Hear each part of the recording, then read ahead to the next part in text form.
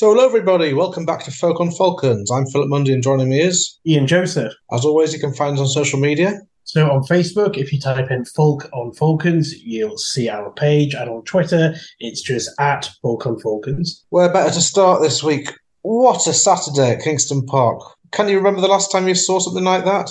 Well, I mean, we've seen it, haven't we, in our lifetimes? A hammering of not only Leicester, but reigning champions Leicester. I mean, it really was a result and a performance that will live long in our hearts and memories, I think, for many, many years to come. Yeah, I mean, a really, really special day. Made obviously quite a good. I know they've obviously had a defeat the other week, but it is a good Leicester side, the reigning champions. Made them look very, very ordinary, deservedly so. I mean, we were absolutely brilliant. I think 1 to 23, every player was absolutely superb.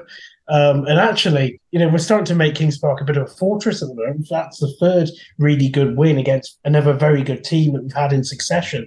And like I said, there's no fluke about it at all. Absolutely deserved. And it was just absolutely fantastic and a really, really special day for everyone involved at the club. Yeah, obviously a bit of an emotional start with the minute's applause for Lulu, who unfortunately passed away. But I think I was well respected by everybody in the ground, and then it didn't seem to hold the players back, and maybe they were giving it a bit extra for that. You don't know how that plays in it, but it seems that she was a part of the club and will be sorely missed. The first 10 minutes or so, you just thought, oh, here we go again, kicking. And also, the ref seemed to be on first name terms with players, which I'm never terribly keen on, because he'll refer to Ben, i.e. Ben Youngs, and he referred to Gary a couple of times about Gary Graham or Carl, but then there's other players where he just doesn't have a clue who they are, and he just says like number 6 or number 7 or whatever. And I'm never too keen on that, because I think that referees should always refer to teams by their colour and the shirt numbers on the backs. But anyway, then Carrera's got his first one, which I think was largely made in the midfield.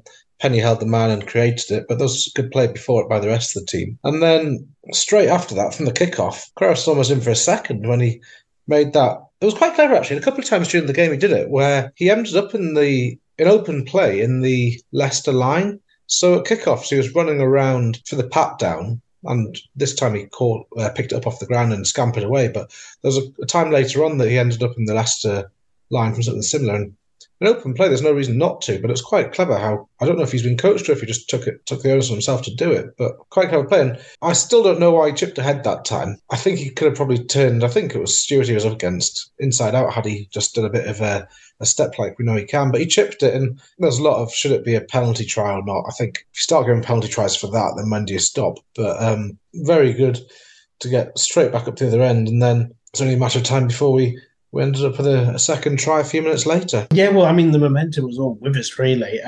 We were very much on top, certainly for large periods of the first half, or certainly for a large period. Leicester just never really got anywhere near our 22, and they barely made any sort of inroads into it. And it was us who looked the most threatening. And I thought Chick took his try really well.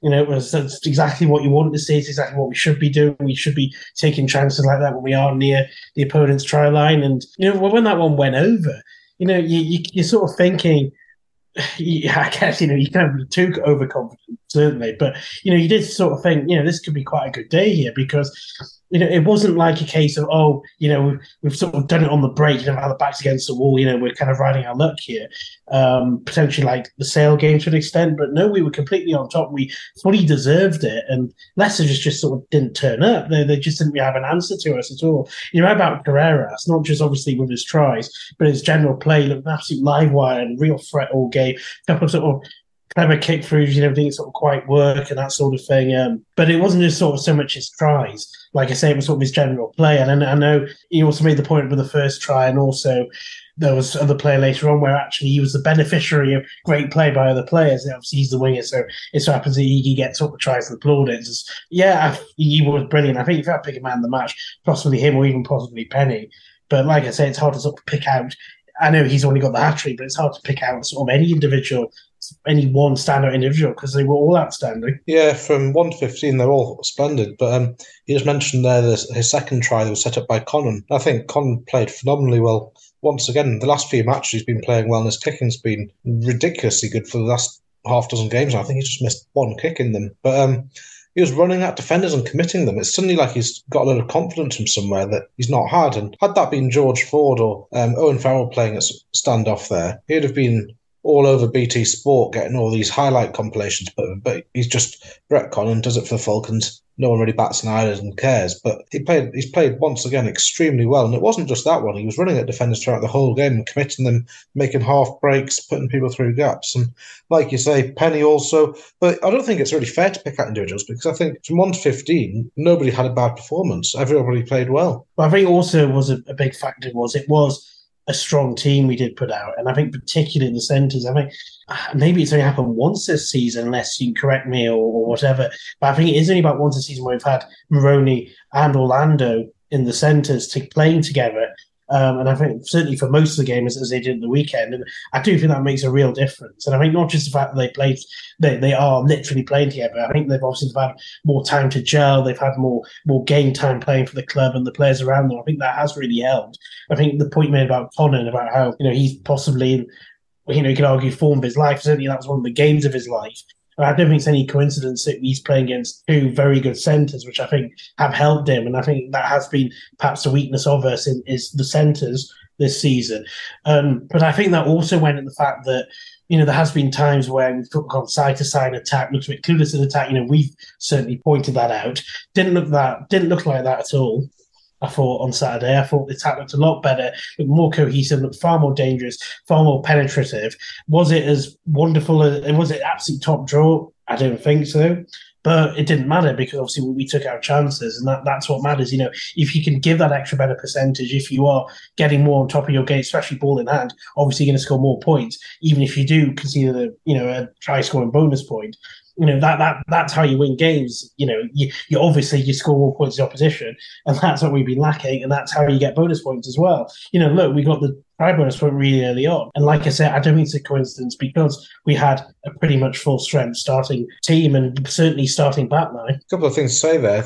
I was thinking about the starting 15, and yes, we've got injuries, but the notable one I think you could say would be pushing for the starting 15 in that team would be Sean Robinson, but I'm not sure that he's got to really work for his place to get back in that starting 15 because nobody from that team deserves to be dropped, and quite rightly too because De Chavez is in the form of his life, arguably. We've got a front row that's back and fit, notable returners being Trevor Davidson. Then we've got Muapola came off the bench. He's shaken off whatever injury he had earlier in the season. Then back row, you had Carl Ferns and Gary Graham, which pushed Callum Chick to open side. And I'm not sure many people would say necessarily Callum Chick's your out-and-out 7, but he certainly didn't do a bad job at it. Yeah, the back line, Orlando and Maroney, first couple of games of the season, I think they played together, but then there was the Autumn Internationals, obviously, which put a spanner in the works. And then I think since then there's been variations of Stevenson or Penny filling in various centre positions. But yeah, it clicked and it was great. I mean, with De Chavez, especially,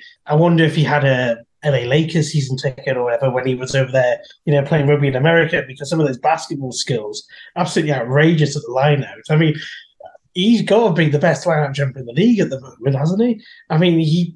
He was causing all sorts of trouble for Leicester, and it's not just on Saturday. He has been for weeks now.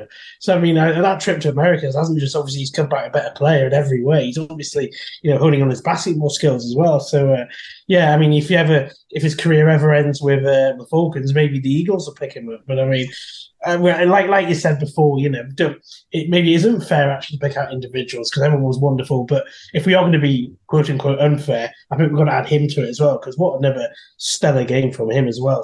Like I say, especially at the line out once again. Yeah, I think we've got to eat a bit of humble pie here because I remember when we re-signed him, I think the pair of us were kind of like, what on earth have they done that for? Just filling up the squad with bodies. And I'll say quite openly, I was wrong. I was misguided. Whoever made the signing, Matt Thompson, if it was you, somebody else, you're a genius. Do more of the same because what a return to the Falcons it's been. And it's taken his time to get back in the starting 15, but are you going to be turfing him out to put someone back in the near future? Because I'm certainly not. I guess on a similar note, I thought it was nice to see Van der Boog back involved in the squad as well. Because, obviously when he got his injury, it was a really bad time for him. He was playing brilliantly as well. So I guess by the time we play another league game, which is a hefty gap coming up, he could be back in contention. So actually, it's starting to look pretty rosy in that back row when not so long ago we were sort of desperate for numbers. So, things are very much looking up.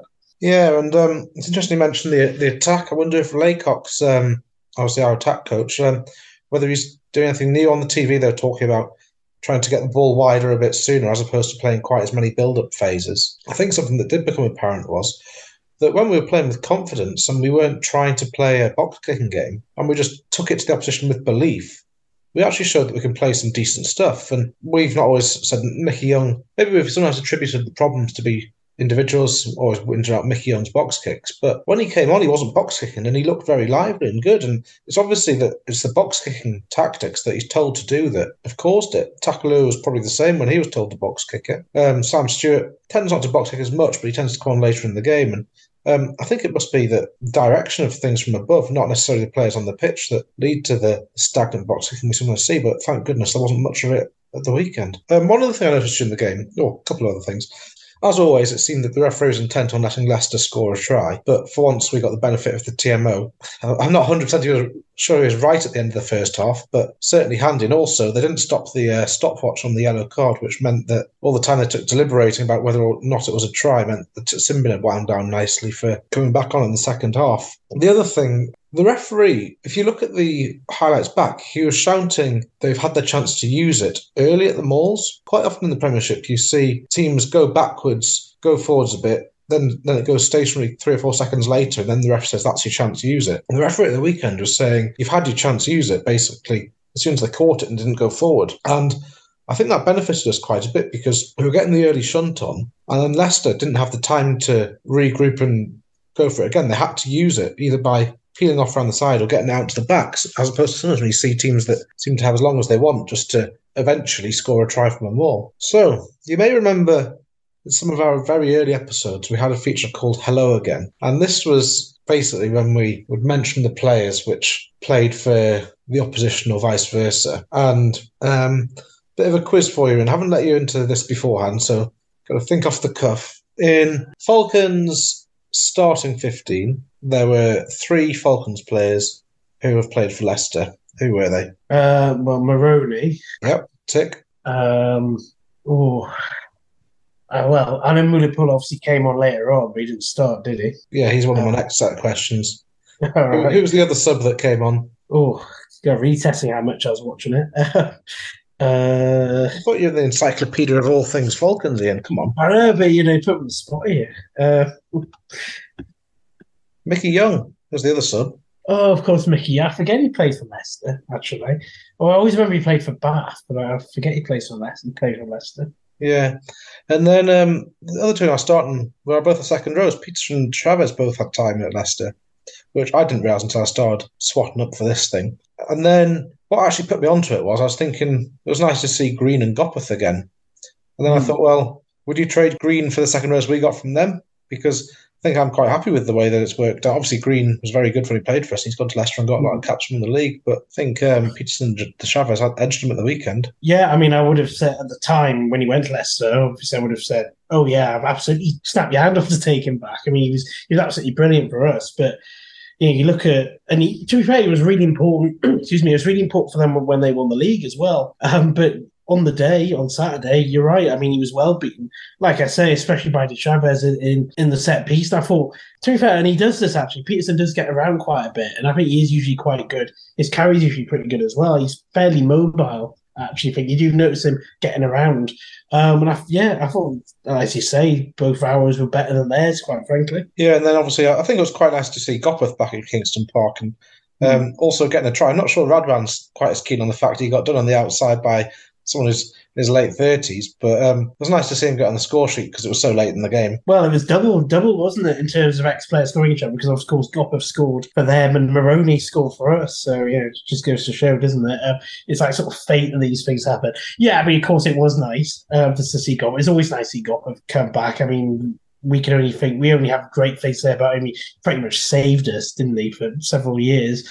And actually, it's great to see that he's still playing again, and not only for at such a high level, but he does get regular appearances for a team like Leicester, and that's fantastic. Obviously, he didn't want him to score against us. I mean, I wouldn't go that far, but it is nice that he does make appearances. It is nice to see him on the pitch at Kingston Park. Yeah, and obviously we've praised the Falcons' performance, but serious problems at Welford Road I can't help but think, because for all we played well, Leicester weren't at the races at all. Yeah, they got a bonus point try, but when you read their message boards and various online forums and things, they're not a happy bunch of fans calling the RFU traitors, etc. And you can't really blame them in a way because, well, I can't blame them because they're Leicester and historically used to like to cheat. But they did get the rug pulled out from beneath them in the way that Sinfield and Borthwick have gone. They just look like it was a stack of cards falling down. Yeah, I mean, there's no way it can not have an effect. You'd have thought, obviously a negative one. If you take away, the coaching team that won you the league only a year ago, it's obviously going to cause problems. Whether they can recover over that over the next few weeks, obviously they've got the European games coming up as well. Maybe that's an opportunity for them to kind of, refocus and regather themselves. But yeah, I mean, I think they've got every reason to sort of feel aggrieved. Like you say, sort of the rug has been pulled from underneath them because it is incredibly disruptive. Now, I know obviously even when Borthwick was there, they haven't had the season like they had last season. But still, it will take them time to recover from it. And I'm not entirely sure about Wigglesworth as the appointment. I mean, it's very obviously those in Leicester will see him every day and thought that, he's obviously capable in sort of taking over the reins. But talk about baptism of fire. I mean, past two results, the hammering they had at Sale, and then I guess, it was a hammering against us as well. Obviously, does not put them in good stead. And, you look at where they are in the league, and like I said, the only sort of kind of one disappointment was they got that bonus point try because we would only be 2 points behind them. As far as much we moan, week in, week out, we would only be 2 points behind Leicester if that was the case. I mean, we're only 3 at the moment. So, they do have some sort of serious work to kind of get themselves together behind the scenes. But, it has only been 2 games for them, and we know that they are obviously a very good side, and I wouldn't rule them out of finishing in the top 4 quite yet. But, yeah, things are looking not so great for them at the moment. Yeah, obviously it's a record victory for us against them. It was a record victory for Sale last week. And I can't help but think that they really have lost out when you look at the players that left it last year. They lost Maroney, they lost Ford, Genge. I don't think it's all down to necessarily the recent events, but certainly not been a good transition from being champions into this season for them. But hey, they compensated very well for it when they did leave. They didn't have to let him out of the contract, and they did because they were paid millions of pounds. So I guess make the bed and they lie in it. If we look ahead to the Falcons' next couple of fixtures, obviously our Premiership running run will have to wait a bit of time to continue because coming up we've got European fixtures and then a couple of these bizarre friendlies against the Southern Knights. Yeah, I mean, the European fixtures, well, they are what they are, aren't they? They'll obviously chop and change and just play them. And, Walder talked about, how we didn't do ourselves justice, which quite obviously is true. But in terms of trying to get out that group, I think we're going to need sort of a minor miracle, really. Obviously, I think we're going to have to win both those games and hope other results go away, really. Maybe, they aren't literally sort of, dead rubber games and that there's no chance of getting out that table, but it's going to be very, very difficult, which is a shame because, that's 2 games that, almost not, you can say to a degree of a waste, but excuse me, but, let's just, I guess it's all about momentum, isn't it? You play those players, give them a chance, tell them that, here's a chance to prove yourself, the team's playing well, the back of a great league win, can you stake your players in the team? And that should be the incentive. And let's see what they do against Cardiff and Connacht. I mean, I guess in a way, there's nothing to lose, really. And I would especially like them to have a real good go in the home game against Connacht because obviously they're at home. And I think the fans get kind of, after the dreadful Cardiff game, are really due a proper, good performance in that competition. So I think fingers crossed for that, really, but we'll have to see. And again, as you say, with, the Southern Knights games, obviously all for very good cause, those 2 dodgy games. But yeah, I mean, we'll see. Obviously lots of changes in those games, but I think with those, it's all about momentum, isn't it? And match sharpness and fitness of just kind of going into what are going to be 2 extremely tough away back-to-back league fixtures against Bristol and Saracens. So yeah, I mean, if anything, they're important for, as I say, to kind of keep that match sharpness. Yeah, like you say, I've been trying to do the maths, and basically, like you say, we've got to win both the games. And I think if we win them both the bonus points, then we've got a reasonably good chance of going through. But the fact of the matter is that, are we going to bother trying? And I'm in the camp of, I'm tossing up whether to go to Cardiff next weekend, and I'm going to wait till I see the team sheet before going, because if it's going to be a repeat of the last Cardiff game where we got constantly hammered, I'm not going to bother. Or if we set up a team sheet where we're obviously not trying to win it, then I'm not going to bother going. Simple as that. And then it kind of makes you think, well, if only we'd have set ourselves up in a different way earlier on, we could have guaranteed, or if we'd have won one of the games, and I think we could have probably won another one definitely out of these two, and then it could potentially be in the latter parts of European competition. As it happens, I think we're probably going to do squad rotation for the next two games competitively and also the Southern Knights. So hopefully when we come back into league fixtures, we'll have a full-strength team or as close to that as possible with injuries. Yeah, I mean, I just said, you just said there, we expect to be squad rotation, but that isn't necessarily what we want it to be, especially as there is such a huge gap between the league games. I guess why not play a stronger team in the European games and go for it? I mean, we don't think they will, but there's an argument that they should. As you say, they've got to get the 2 bonus point wins, and I think if they play a pretty strong side, they could have a reasonable chance of getting those. Especially I think targeting Connacht at home, Cardiff away would be very difficult. We know what a good team they are and what a strong squad they have, but like I say, at the end of the day, it's about match fitness and match sharpness, and even that Cardiff game is weeks away until the next league game. So, I think why not give it a go? Why not play a relatively strong side? Of course, he can make the changes if need be, but, I think really we should be giving them a good go considering the large gap in fixtures. Yes, you make reference to the gap in fixtures. If we just go through things can't even say it now, chronologically. 15th and 21st, we're away at Cardiff and then at home to Connacht. We've then got the 4th of February away at Southern Knights, which I believe is in Melrose. And then we've got the 11th of February at home to Southern Knights. 17th of February, we're then away to Bristol Bears. So we've got 4 weeks off between Connacht and Bristol. So supposing we play rested or rotational teams, then the guys that played on Saturday, the 7th, the next time they'll play a competitive league game will be the 17th of February, which is almost 6 weeks. We then have an away trip to Saracens, and the next competitive league home game will be on the 5th of March. They have jiggled around the fixtures a bit, but all they seem to have done is rearrange when the big gap happens. Yeah, I mean, like you said, and I've said, there is that big gap there. And as a reminder, if we sort of need it, I guess, is that was obviously going to be when Wasps and Worcester games were going to be, which of course aren't there anymore. So the club have done what they can to sort of fill in the gap there, and like we've said just a few minutes ago, it's for a very good cause, and I hope as many people go to them as possible. But also it's got to be for match sharpness as well. I mean, they are at the end of the day. The sort of mid-season friendlies, if you can call that, have got to have a professional purpose, if I can call it that. And that has got to be match sharpness for those 2 very tough away games coming up. It's going to be interesting what happens to the league table by the time we next have a game, because not all teams are resting. And at the minute, we've played 12 games, and we're actually sitting in 8th place at the minute. So if the league was to stop tomorrow, we'll get Champions Cup. And we're only 5 points off 3rd position, which is crazy when you think about it.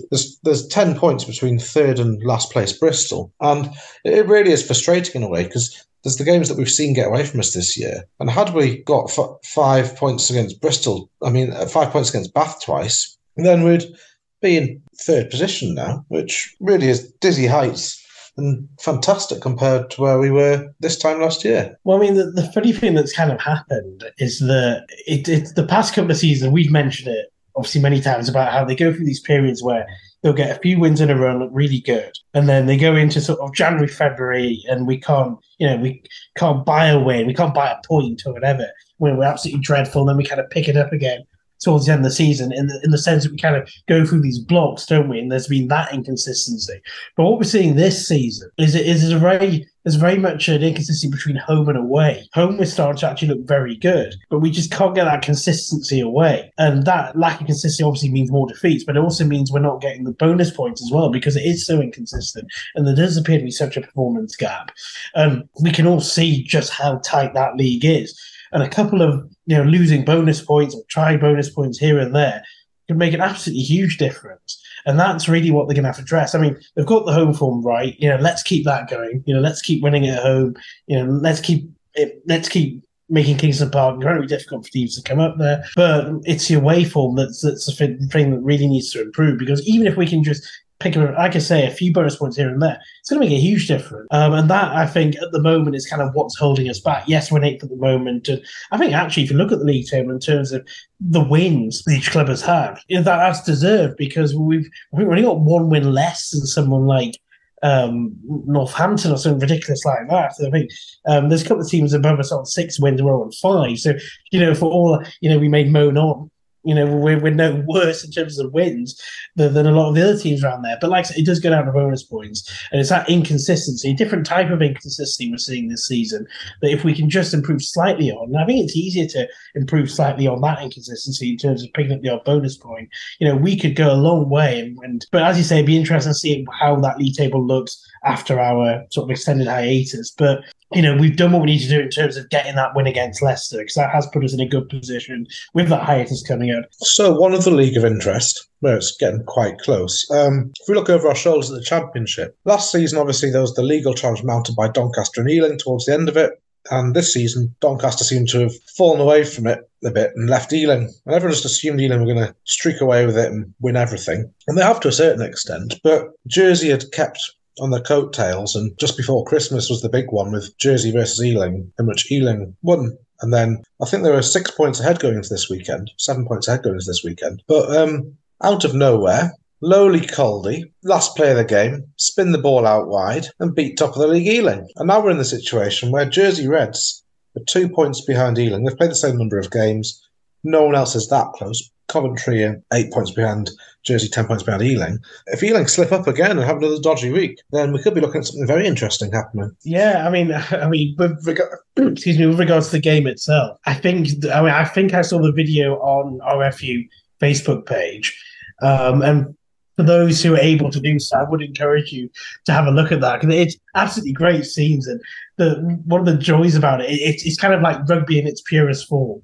Because, if you didn't know it was a couple of Championship teams and you just kind of watch the video, you would think, it was, the home team getting a winning try and last play of the game, in your local rugby club on a Saturday afternoon. But it's absolutely brilliant. Like, it looks like I say, any sort of amateur rugby club or Saturday, it's brilliant. You see all the sort of the kids jumping up and down and behind, and all the people just on like the plastic rail just out the pitch, jumping up and down little clubhouses. It's absolutely brilliant stuff. And that's really kind of what it's all about. And I think that's sort of rugby at its finest. But, we obviously do our result of the week feature, and maybe that should sort of get an honourable mention, because no matter what league it's in, I mean, that is absolutely incredible. Got to be, you would have thought, Caldy's greatest ever result. But yeah, I mean, the thing about the Championship is quite often over the years, not so much when we've been in it, but certainly sort of since our promotion, the past 2 or 3 seasons, it has been quite close for parts of it.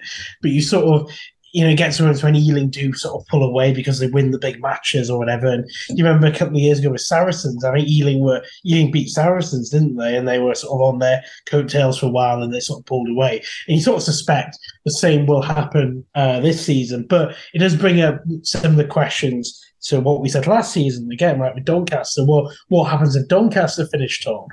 What's going to happen with promotion then? Because, like you're saying, everyone sort of thought Ealing would just sort of canter away with it. Again, it's the same sort of similar questions this season. It is very close. Yes, we're only halfway through the season, but it does bring up the interesting possibility of what happens if, in this case, Jersey win the league. Could we be getting away trips on the plane again once again to Jersey? I suspect not. But it does bring up some interesting questions. Yeah, of course, Cornish Pirates beat Saracens the first game of the season. The Saracens have done probably the biggest result in their history. And the Championship's great because, like you say, it does throw up these gems every now and again. And yeah, I can't help but echo what you said about that Caldy video. If you get a chance, do watch it. It could have been your local third team. You don't really realise the level of rugby it is either. It's not like fantastic play. It's just a fly half as a triple miss pass to a winger who kind of goes over from 5 yards out. It's nothing exceptional. It's just great to see all the children in their muddy kit from presumably their mini rugby in the morning jumping around. But anyway, what it does kind of make the prospect of, they've said that there's going to be a lowering of the minimum entry requirements to 5,000 this year, and I believe Jersey are compliant. So suppose Jersey do win the league and get promoted, then suddenly you've got an international premiership, because the premiership will be made up of 11 English teams plus the Ballywick of Jersey, which then, here comes the cynicism tinfoil hat, means that there's no barrier to the Welsh teams being invited in, because I think the Welsh franchises need to get renewed at the end of next season. And obviously, Wales have got problems at the minute with the sustainability of their model. Premiership haven't got enough teams in the league, and sustainability of professional rugby in England's in question. And if Jersey managed to make it an international league, then suddenly a whole load of people might suddenly say, oh, well, it's not a problem inviting the Welsh teams because we've got the foreigners already. I think you're starting to run out of tin foil at this, Ray, aren't you, some of these comments? But no, but I do stand correct. You're right. I'm sorry, it was Cornish Pirates, not Ealing that beat Saracens. You are right there. But yeah, you make it sound so exotic, don't you, of all the Jersey and Welsh teams during the league. But that certainly would be something, wouldn't it? I think I'd like Jersey there. That'd be interesting. I'm not sure if it's stomach the Welsh teams. I think that's something completely different, isn't it, in terms of what's going on over there? But I mean, but it wasn't just, correct me if I'm wrong, I mean, yes, they did reduce the requirement, it can be 5,000, that's right. But wasn't there other sort of issues in terms of, there's, it's going to have some sort of the safety issues and other sort of ground requirements, which I don't know for sure if Jersey sort of meet those requirements or not. But, like I said, it does raise questions in the season if it does happen, because as we all know, the Premiership needs extra teams. And I think the idea was that there would be a possibility that once Ealing won the league, there would be a chance they'll be promoted. But we'll have to see now. But like I said, I mean, maybe we're just having a bit of fun and Ealing will just win the league by another 15 points at the end of the season. But it's fun to think about these things, isn't it? Yeah, my counter argument to what I said earlier would be that I think I'm right in thinking Jersey are part of the Hampshire RFU. Not quite sure which when Hampshire conquered Jersey and Channel Islands, but it's what they're part of. So I guess you could claim it's the England affiliated clubs as opposed to those in England itself. I guess watch this space. Also, was it Jersey where the Falcons jet was going to be too heavy or something? Half the travelling fans couldn't get on it. Or was that Toulon where that happened? It was one of the two trips where there was a mess up. I think that might have been Jersey, actually. I think it might have been, because I remember obviously when we went, because we made our own way, didn't we? I don't know if we were speaking to people at the hotel, but again, this could be too long. I think it was Jersey, where we said, oh, thank goodness we didn't take that flight, because it was on, obviously it was on the Falcons website. Oh, yeah, this has happened, apologies, whatever it was. And we were all thinking, oh, thank goodness we didn't do that. But yeah, you're right, wasn't it that to abandon half the kit and things? So it was some sort of, was it to do with, I don't know, was it simply the weather, or was it just because it's heavy rugby players or something, or what? But that was Citizen. I think that was Jersey, actually, the more I think about it. But of course, if anyone knows otherwise and can correct me or us, then please let us know. Yeah, and we went to the Dean Richards talk in the night before, and then as we were driving away from the game in the hire car, we saw Dean Richards walking down the main street, didn't we? He was just walking out of the Jersey rugby ground down the road. He must have been going to see some friends or something. It was kind of surreal, but there you go. Yeah, all the fun of Falcons away days, isn't it? Especially in the Championship. Yeah, but it's a good one to get to, Jersey. I'd certainly go back there again. Anyway, we kind of digressed a bit. If we get into the roundup, obviously, let's reiterate it again. Falcons absolutely brilliant. Best thing since sliced bread. So on Friday night, Gloucester lost to Saracens, 16 points to 19. Obviously, a bit of controversy at the end there with Owen Farrell getting not red carded, thanks to our friend Carl Dixon explaining things wrong to the TMO. And then he slots the drop goal to win the game. So Owen Farrell's now been cited. Disciplinary time tomorrow being Tuesday the 10th. We'll see what happens there. Saturday, obviously, we're brilliant. 45-26 winners against the champions. And then Exeter beat Northampton 35 points to 12. On Sunday, Harlequins lost to Sale 16 points to 24. And London Irish beat Bristol 23 points to 7, which leaves the league table as follows. Saracens played 12, won 11, 52 points. Sale on 43. Harlequins on 31 with Gloucester. Exeter on 30. Northampton and Leicester on 29. Us and London Irish on 26. We're ahead by virtue of having won more games. Bath on 23 and Bristol, the bottom, on 21. But as we said earlier, only 10 points between 3rd and 11th. In the National Leagues, not a good day for our region. Darlington lost 12-10 to Bishop Stortford. In National League 2, Blaydon got thrashed at home to Rotherham, 19 points to 47. And Tyndale lost 26 points to 7 on the road to Sheffield Tigers. Therefore, summed up a bad day for the Northeasterners heading down to Sheffield. In Regional 1 Northeast, Alnwick once again put in a fantastic performance, beating Cleckheaton away, and Doncaster beat Billingham 19 points to 17. If we just look at that league table, Alnwick and Billingham are 1 and 2 as it stands. which quite phenomenal, really, that next season we could have 4 teams in National League 2 North. But let's just hope that that continues for those two, because at the minute, very good stuff. In Regional 2 North, wins for Espatria over Keswick. Consett lost to Stockton. Durham beat Carlisle. Middlesbrough beat Westoe. Morpeth pipped by a point by Percy Park. And Northern beat Penrith. In Durham and Northumberland 1. Gisborough beat Whitley Bay Rockcliffe. Hartlepool beat Darlington. Hartlepool Rowers lost to Acklam. Horden and Peterlee lost heavily to West Hartlepool in what goes down as score of the week, 67 points to nil.